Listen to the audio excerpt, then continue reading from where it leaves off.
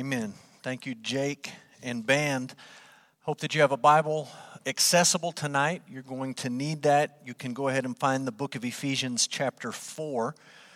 A few weeks back, I posted on one of our now world-famous Pastor Log Facebook Live videos that we were going to let you, our church family, pick the songs and the sermons for these last 3 Wednesday nights in the month of May. And so several of you voted and messaged Jake and I, and Jake will be picking some of those songs. We're going to do one before we finish tonight that was a request from Gene Wills, and so it's one of my favorites. I'm glad Gene requested it. One of the requests, I got several. One of the requests that I got for Wednesday night sermon topics was from Matt and Peggy Irvin, and they messaged me and said, what about Ephesians 4:29? And there was something in their life that had led to them thinking about this verse. Ephesians 4:29 says, let no corrupting talk come out of your mouths, but only such as is good for building up. And I thought, well, that's an interesting recommendation. So I thought about that verse, and I decided, yes, we're going to do that verse. And originally I thought we'll spend one night talking about just that verse. And then I thought, no, let's just sort of expand that a little bit. And so tonight, next Wednesday, and then 2 weeks from tonight, we're going to be looking at Ephesians 4, verse 17, all the way down to verse 32. And we're just going to kind of make a slow roll through these 2 paragraphs and think about what Paul is saying in Ephesians chapter 4 here. I thought we might start just talking about the city of Ephesus. It's really a remarkable city from the ancient world. And there's several things that I thought I might just mention to you. This is a picture of the Roman Empire, all the different colors. You can see the black lines are sort of modern day political boundaries, but the colors are Roman provinces, all these different provinces in the Roman Empire. And I've put a yellow circle around the end of what we call Turkey, what then was Asia or Asia Minor. And right there on the seacoast, in the middle of that yellow circle, was the ancient city of Ephesus. It was a very large city by ancient standards. There was some 50,000 people who lived there. And when I say 50,000 people, you say, well, that doesn't sound very big at all. It was the 4th largest city in the Roman Empire. So just for a point of comparison, the 4th largest city in the United States, according to the authoritative website Wikipedia, is Houston, Texas. And so when you think about Houston, you think that's a big city. That's sort of the mindset that people had in the ancient world when they thought about Ephesus. Another parallel is that they're both port cities, big cities on the coast, big cosmopolitan, metropolitan cities, 50,000 people. Some of you, I imagine, have visited the Holy Lands, Greece, Turkey, this part of the country, and you've been to Ephesus. You can go there and you can visit the ruins of Ephesus. Up on the top left, you see Main Street, or what used to be Main Street. That was the hot drag. You would walk up and down Ephesus Boulevard, I suppose. Down on the bottom left is an edifice of an ancient library there in Ephesus. The bottom right is obviously an amphitheater where there would be plays and performances. And the top right is actually a house. And I'm going to make reference to that house in just a moment, so you might just sort of steal that picture away in your mind. One of the most important things about the ancient city of Ephesus is that it was home to one of the 7 wonders of the ancient world. It was the Temple of Artemis. This is an artist rendering of what that temple may have looked like. It was a remarkable facility. It took 120 years to build it. It was 418 feet long by 239 feet wide. There were over 100 columns that were 56 feet tall in this temple. It was a mecca, a headquarters, if you will, for the worship of Artemis. Today, if you go to the ruins, Temple of Artemis looks like this. 1 column left. Not very impressive today. In Paul's time, in the 1st century, it was remarkably impressive. It was something that people would have traveled to see and to visit. Now let's talk about the church in Ephesus just for a minute. This is a church that Paul started. The first time that Paul visited Ephesus was on his second missionary journey. You can go back and read this in Acts 19. We're not going to track through Acts 19. I just want you to know the backstory of Paul's experience in Ephesus. He's on a missionary trip. He comes to Ephesus. The first group of people he meets are a dozen or so men who were followers. They were disciples of John the Baptist. They had been baptized by John, and somehow they had not heard the rest of the story. Paul fills them in on the rest of the story. They put their faith in Jesus. He baptizes them. They receive the Holy Spirit. That's the beginning of the church in Ephesus. And Paul goes with these men, Jewish men who had listened to John, and he sets up shop in the synagogue, and he starts to preach in the synagogue in Ephesus. And it lasts a couple of months, and the Jewish leaders in the synagogue say to Paul, "You got to go. You can't stay," and they run him out. So Paul leaves the synagogue, and he sets up shop in a building, the book of Acts tells us, a building called the Hall of Tyrannus. And for several years, Paul and the church meet in that building, a public space that they rent or they borrow or someone gives them access to. They meet in that facility, and Paul preaches, and he teaches, and he has Bible studies, and he delivers sermons, and he just does it over and over and over and over again. The Bible tells us his teaching ministry in Ephesus was so effective that every resident of the region had the opportunity to hear Paul preach. And one of the things that drew people to hear Paul preach in Ephesus was miracles. Paul was performing remarkable miracles, casting out demons. Other exorcists were not able to duplicate what Paul was doing. He was healing people. Other magicians and healers were not able to do what Paul was able to do.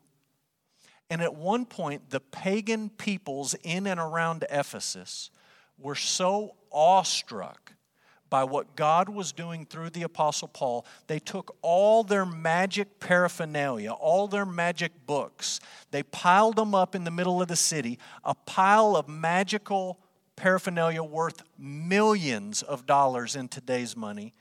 They threw gasoline on the pile and they lit it up in flames. And they simply acknowledged all of our tricks and spells and incantations, they don't hold a candle to what God is doing through Paul. About that time, Paul ran into trouble. There was a man in Ephesus named Demetrius. Demetrius was in charge of the Silversmith Guild. The Silversmith Guild made their money, they paid the mortgage, they bought the groceries by casting and selling idols of Artemis. So many people in the city turned away from pagan worship to trust in Jesus that there was no market to sell those silver statues. And Demetrius said, this can't go on. So just like the Jews had run Paul out of the synagogue, Demetrius starts a riot and they literally run Paul out of Ephesus. That's Acts 19. He passes back by the city in Acts 20. He visits Ephesus for the last time on his way back to Jerusalem. He's traveling back to Jerusalem. He stops to see his friends in Ephesus, and he knows this is the last time I'm going to see these people. Paul stayed and ministered in Ephesus longer than any other place he stopped on his missionary journeys. He had a deep love and affection for these people. He was close to these people. He cared about these people. When he said his goodbye to the elders of the church in Ephesus, they all got down on their knees and they prayed and they wept and they knew this is it. We are not going to see Paul again. They did hear from him again. Paul wrote a letter to the church in Ephesus, and he wrote 2 letters to Timothy, who was the pastor of the church in Ephesus after Paul left. So this is a lot of correspondence between Paul and these people. He stays for several years. He stops back by and they have a prayer meeting. He writes them a letter. He sends 2 letters to their pastor. And in addition to all the connection with Paul, there's a connection with the Apostle John. And I'll just mention this briefly. Tradition says the Apostle John pastored the church in Ephesus. And it's interesting, when you read the book of Revelation, and you read these letters to the churches, the first church that receives a letter from Jesus through John is the church in Ephesus. Now, here's why I tell you all of that stuff. We know an incredible amount about the church in Ephesus. We know about its founding. We know about its history. We know about its pastors. We know about its struggles. We know how the church developed over the years, all the way to the book of Revelation, which was written decades after Paul had been there. And we see some of the issues that had popped up and cropped up in this church. We know a lot about the church in Ephesus. And when you think about Ephesians 4, the big idea of Ephesians 4 is, in a sense, the big idea of the book of Ephesians. And it's really, really simple. Jesus saves sinners, and Jesus changes sinners. He saves sinners. How many times have you seen an overpass where somebody has graffitied "Jesus saves," or a sign at a ball game that says "Jesus saves"? We hear that phrase thrown around a lot. Ephesians talks about that. It also talks about the fact that Jesus changes sinners. Yes, he saves them, and that comes first in the book, but secondly, he changes them. And that's what you see in Ephesians 4. Paul begins to talk about Jesus changing sinners into new kinds of people, different kinds of people. So we're going to just, over the next couple of weeks, look at Ephesians 4, 17 to 32. Each week we'll read the entire passage, and so if you have your Bible out, you can follow along. We're going to read these verses. Ephesians 4, beginning in verse 17. Now this I say and testify in the Lord, that you must no longer walk as the Gentiles do, in the futility of their minds. They are darkened in their understanding, alienated from the life of God because of the ignorance that is in them due to their hardness of heart. They have become callous and have given themselves up to sensuality, greedy to practice every kind of impurity. But that is not the way you learned Christ. Assuming that you have heard about him and were taught in him, as the truth is in Jesus, to put off your old self, which belongs to your former manner of life and is corrupt through deceitful desires, and to be renewed in the spirit of your minds, and to put on the new self, created after the likeness of God in true righteousness and holiness. Continuing into verse 25, Paul says, therefore, having put away falsehood, let each one of you speak the truth with his neighbor, for we are members of one another. Be angry and do not sin. Do not let the sun go down on your anger, and give no opportunity to the devil. Let the thief no longer steal, but rather let him labor, doing honest work with his own hands, so that he may have something to share with anyone in need. Let no corrupting talk come out of your mouths, but only such as is good for building up, as fits the occasion, that it may give grace to those who hear. And do not grieve the Holy Spirit of God, by whom you were sealed for the day of redemption. Let all bitterness and wrath and anger and clamor and slander be put away from you, along with all malice. Be kind to one another, tenderhearted, forgiving one another as God in Christ forgave you. Let's pray. Father, we just simply ask tonight and over the next 2 weeks, as we look at these 2 paragraphs from the book of Ephesians, that your word would be living and active and powerful in our hearts and in our minds. Father, we are thankful as your people that Jesus saves us, and we are thankful that by your grace, Jesus changes us. Father, give us eyes to see the truth this evening. Give us a heart to receive it. We pray in Jesus' name. Amen. It's interesting, if you look around the world, different cultures have different calendars and different methods of calculating what the current year is. Many parts of China recognize, like we do, that this is 2020, but many parts of China use a traditional Chinese calendar. It's a lunisolar calendar, and in that calendar, the year right now is 4718. And in case you're curious, it's the year of the rat, 4718. The Hebrew calendar, at least a traditional Hebrew calendar, is rooted in the traditional date of creation. If you sort of add up some numbers throughout the Old Testament, there's a way you can come up with the number 5780, 5780. That's the year in a traditional Hebrew calendar. We, in the United States, use something called the Gregorian calendar. It was an adjustment of the Julian calendar made by Pope Gregory. And so we follow the Gregorian calendar, and it's 2020. And our dating in the Gregorian calendar moves in two directions. There's AD and there's BC. BC stands for before Christ. And if you move backwards from zero, going back into what we might call ancient history, before Christ, the numbers get bigger and bigger and bigger the further back you go. Then there's AD. Sometimes people say that's after death. It's actually Anno Domini, the year of our Lord, or the year of the Lord, the year Jesus is born. And in AD, the numbers begin at zero, and then they move forward, and they get bigger and bigger the further away you get from zero. At the middle of that, there's Jesus. And this Gregorian calendar that we use all of the time recognizes that Jesus is the great divide of history. This infuriates some secular people, and they don't like the BC and AD nomenclature, and so they use BC and BCE, or they come up with different abbreviations so that they don't have to acknowledge Jesus as Lord in some roundabout way. But the calendar reflects an important idea that Jesus is the great divide in history. What I want you to understand as we think about Ephesians 4 is that in the life of a Christian, in the life of every Christian, Jesus is the great divide. And you can look at every Christian's life and you can say, here was their life before Jesus, and here is their life after Jesus. And what Paul's talking about in Ephesians 4 is life after Jesus. What should it look like? Maybe not perfectly, but in what direction should we be headed? In which way should we be growing?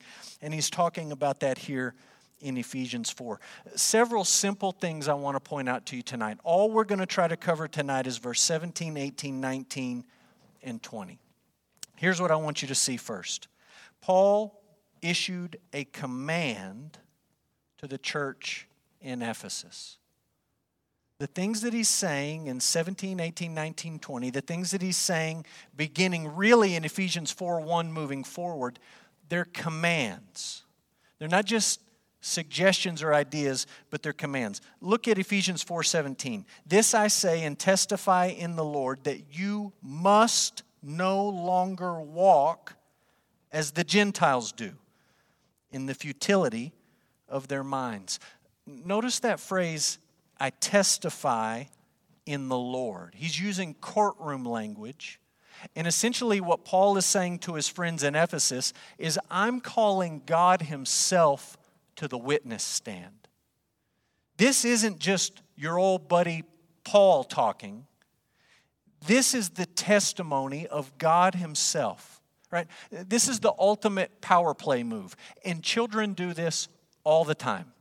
Growing up, I was the older brother. I had one younger sister. And as we played together, I tended to view myself as the ultimate authority in that relationship. I was 4 years older. I was physically stronger. I'm still much more intelligent and better looking. And I said, I am the ultimate authority in this relationship. And when I would push things a little bit too far, my little sister would, let's say, go over my head. Oh, really? I'm telling Mom. Well, that's a trump card. You just went above my pay grade. Or if she was really serious, she might say, I'm telling Dad. And I'm Daddy's girl. And he's going to come get you. It's an appeal to a greater authority. And Paul in this passage isn't just talking as a friend, but he's making an appeal to the highest authority. Right? Not only is this Paul their buddy, this is Paul the apostle. He has apostolic authority. But in this section, he stops and he says, listen. What I'm saying is coming from God. I'm testifying in the Lord. This is coming from the highest authority. And what he says to them is, you must no longer walk as the Gentiles do. I need you to wrap your mind around this. We're going to go back to English class for just a moment. Paul's imperative here comes after the indicative. There's an imperative in this book, a bunch of them, and there are indicatives in this book. An imperative is a command. It's Paul saying, you need to do this, you need to do that. This is who I'm asking you to be. This is the direction I'm asking you to go. He's issuing commands. Those are imperative statements. But before Paul ever does that in the book of Ephesians, he issues a lot of indicative statements. Statements where he simply says, this is a matter of fact about what has happened in history through Jesus Christ and how it impacts you. Paul does not open the book of Ephesians by saying, this is Paul, I'm writing to my friends in Ephesus. The first thing I'm going to tell you is, quit walking like the Gentiles. He doesn't lead with the imperative, with the command. He leads with the indicative. And he begins to talk in the early chapters of this book about gospel facts. So if you have your Bible open, just quickly look. We're not going to read a lot of this. I just want you to see it. In Ephesians 1 verse 3, he begins with a blessing. Blessed be the God and Father of our Lord Jesus Christ. And that sentence that begins in verse 3 runs all the way down to verse 14. It's one sentence, it's one thought in Paul's mind, and that entire section of the book is an indicative statement. Paul saying, this is what the triune God has done to sovereignly and graciously save you. The Father loved you before you loved Him. The Son died for you while you were still a sinner. He shed His blood to purchase you. And the Holy Spirit of God has given you life and sealed you for the day of redemption. The triune God has saved you. That's fact. It's indicative. It's truth. In chapter 2, beginning in verse 1, here's some indicative statements. You were dead in trespasses and sins. That's just fact about who you are left to yourself. And the good news of the gospel, here's the good news, the truth of the gospel, is that you are saved by God's grace alone, through faith alone, in Jesus alone. Not your good works. Paul lays that out in Ephesians 2, 1-10. Later in chapter 2, he starts to talk about something we talked about recently. He says, not only have you been brought into a restored relationship with God, but you have a new relationship with other believers. Right? There's this vertical relationship that's been repaired, and now there's a new horizontal relationship that exists between you and all of God's people. In chapter 3, he starts to talk about the mystery of the gospel. Look at chapter 3, verse 6. He's talking about the promise in Jesus Christ through the gospel. Verse 7, of this gospel I was made a minister. All of these chapters, chapter 1, chapter 2, chapter 3, he's just talking about gospel facts. This is what God has done. And it's not until you get to Ephesians 4, verse 1 that you read this. I, therefore, a prisoner for the Lord, urge you to walk, there's that word, walk in a manner worthy of the calling to which you have been called. That's the hinge in the book. All of these indicative statements that he's been piling up now shift, and in chapter 4, verse 1, he begins to issue imperatives. You and I have to make sure we get the order of operations right here. Okay, I took you back to 5th grade English class. Now let's go back to 5th grade math class. You remember the order of operations from 5th grade math? Sometimes it's called PEMDAS.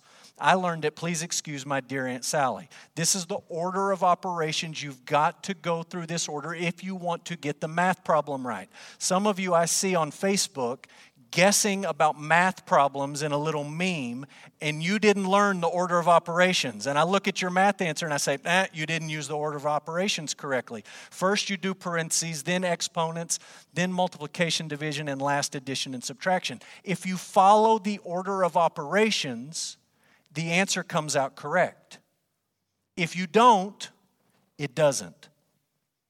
The same is true with the gospel. If you get this flipped, you lose the gospel. First comes Ephesians 1, 2, and 3. The gospel truth about what God has done to save sinners. Then, and only then, do you shift to the imperative, where Paul begins to say to his friends, in light of what God has done, this is what you are now to do. Don't miss this. Ephesians 4:17, Paul is not making a mere suggestion. Everything that begins in Ephesians 4:1 and following is an apostolic command. It's a command as he's testifying in the Lord. It's not a suggestion. And I know the way human beings think. When I say to you it's a command, it's not optional, you and I begin to think, so this is how I get to heaven. This is where you're really telling me I've got to do these things if I want to be a Christian and go to heaven when I die. That's not what I'm telling you. That's not the order of operations. First, God in His grace acts to save us. It is by grace alone, through faith alone, in Jesus alone, only Jesus.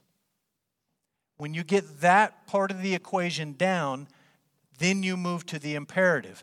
And in our minds we say, well, if that part's done, well, the rest seems a little bit optional. It's not. It's not a suggestion.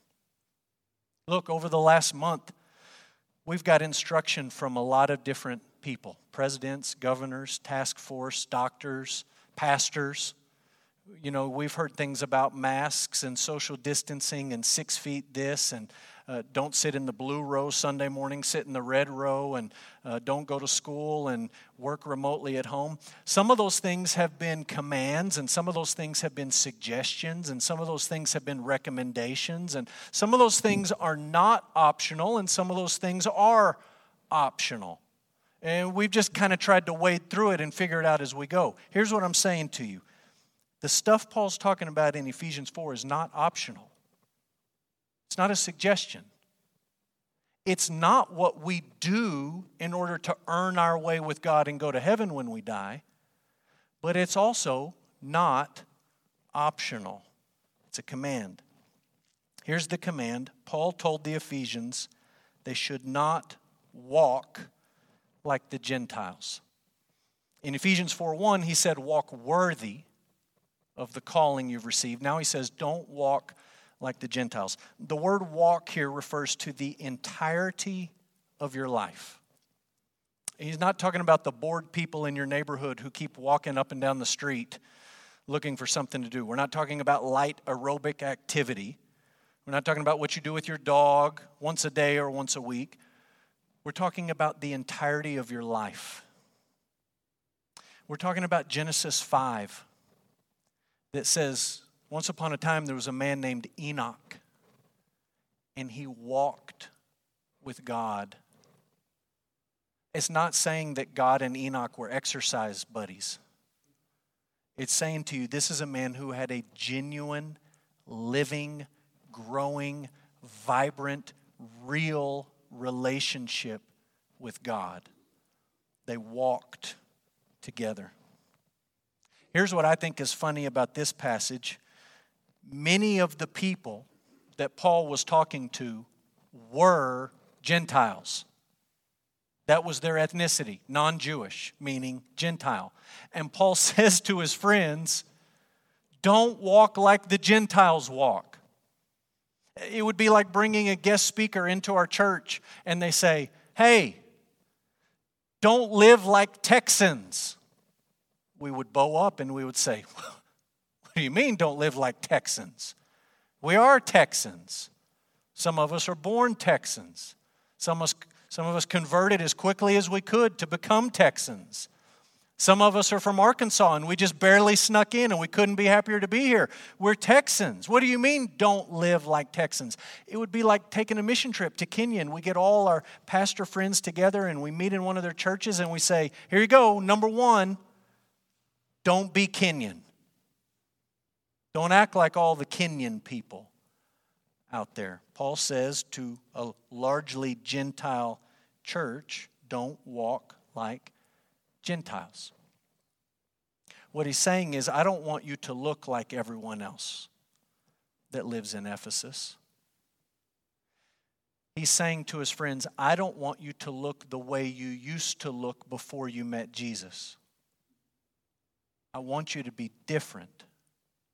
And do you know why Paul wanted that so badly for his friends? Do you know why he commands that to his friends? Is because he knows if you walk like a Gentile, here's how it ends. And he lays it out in verse 18 and 19. He describes the death spiral of sin. I read these verses a moment ago. I just want to read them again, and I just want you to listen to what Paul actually says about the way the Gentiles walk. Ephesians 4:18. They are darkened in their understanding, alienated from the life of God because of the ignorance that is in them due to the hardness of their hearts. They have become callous and have given themselves up to sensuality, greedy to practice every kind of impurity. There's not one phrase in verse 18 or 19 that you would want written in your obituary. There's not one thing that Paul says about the walk of a Gentile that you would want me or Corey or Hunter or Jake or any of us to stand up and say at your funeral. You want me to tell you about Billy Bob? Well, let me tell you about him. He was darkened in his understanding, like a man walking around in the pitch black of night. He just couldn't see where he was going. He was ignorant. He was calloused. His heart was hard. He gave himself up to sensuality. And get this, the end of verse 19, greedy to practice every kind of impurity. Just looking for more and more and more sin that you think will make you happy and fulfilled. Greedy to commit these impurities. Paul says that's who you were, and I don't want you to walk like the Gentiles. Don't walk like the Gentiles. Instead, he reminds the Ephesians that they, quote, learned Christ. Learned Christ. Look at verse 20. But that is not the way you learned Christ. I learned something new this week. This is the only example in the entire New Testament of somebody learning a person. That grammatical construction does not occur anywhere else in the Greek New Testament. You learned Christ. It doesn't really sound like good English to us. You almost think that Paul should have picked a different verb. Typically, we learn information or skills, right? We learn the order of operations in 5th grade math. We learn the difference between an imperative statement and an indicative statement. Not too long ago, my wife was studying.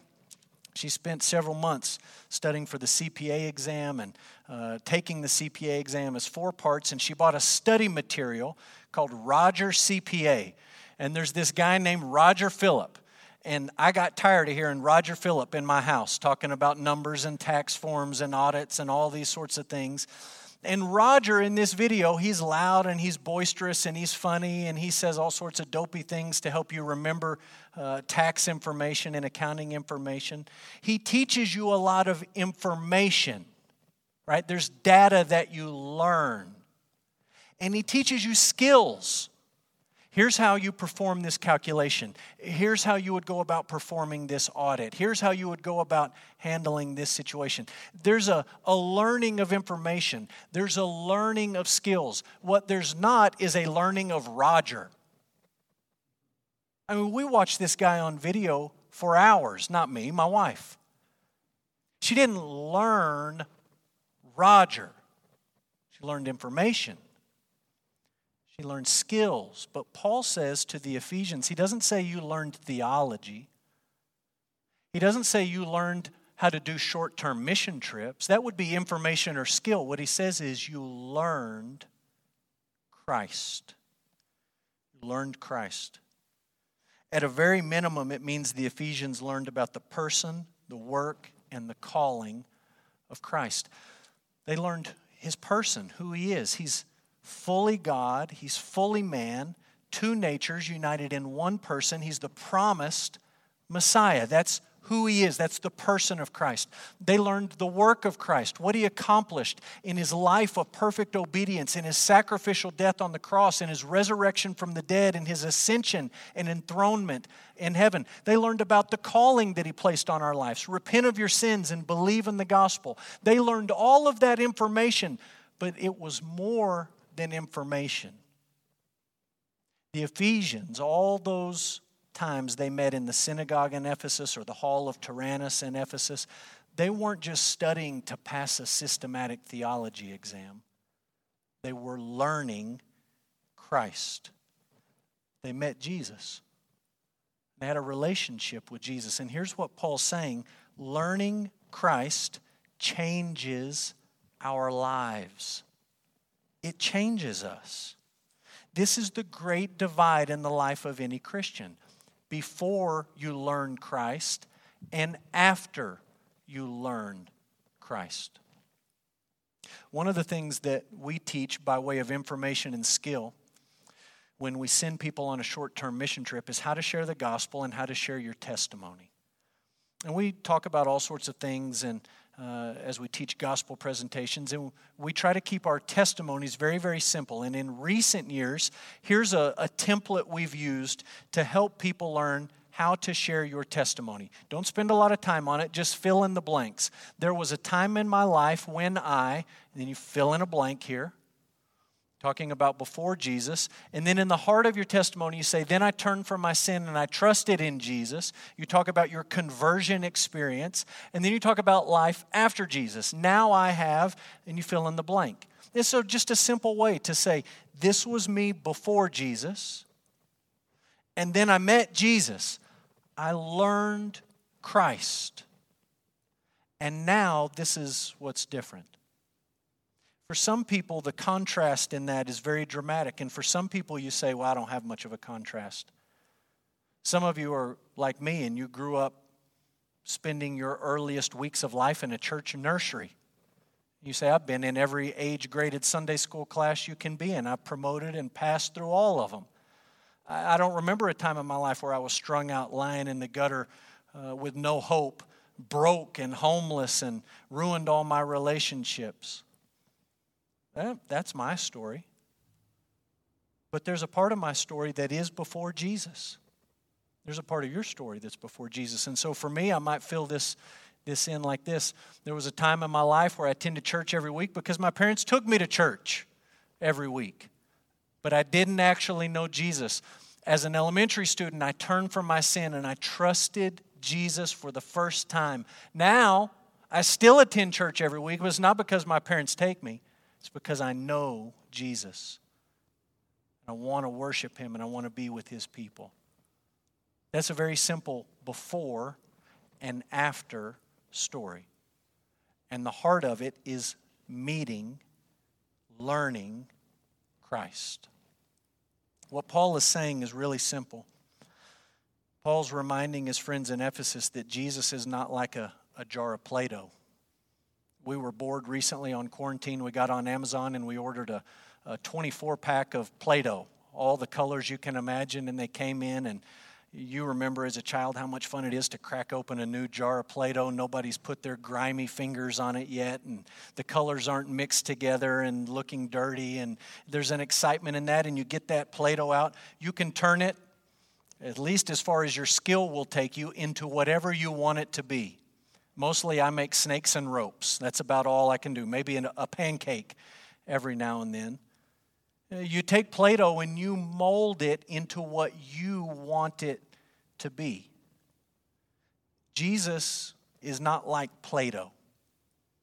You don't meet him and mold him into who you want him to be. You don't tell him how you want him to help you in your life. That's not how it works. In fact, the Bible says it's exactly the opposite. He's the potter. We're the clay. And when you learn Christ, He begins to shape you and mold you and maybe pinch a part of you off and maybe add something else in. And He begins to make you into the person that He wants you to be. And the end result is that you begin to walk differently. You begin over time increasingly to walk worthy of the calling that you've received in Jesus, Ephesians 4:1. You begin to no longer walk like the Gentiles. You don't walk like everyone else. You don't walk like you used to walk. And it's not because you're trying to work your way into anything. It's because Jesus is working on you.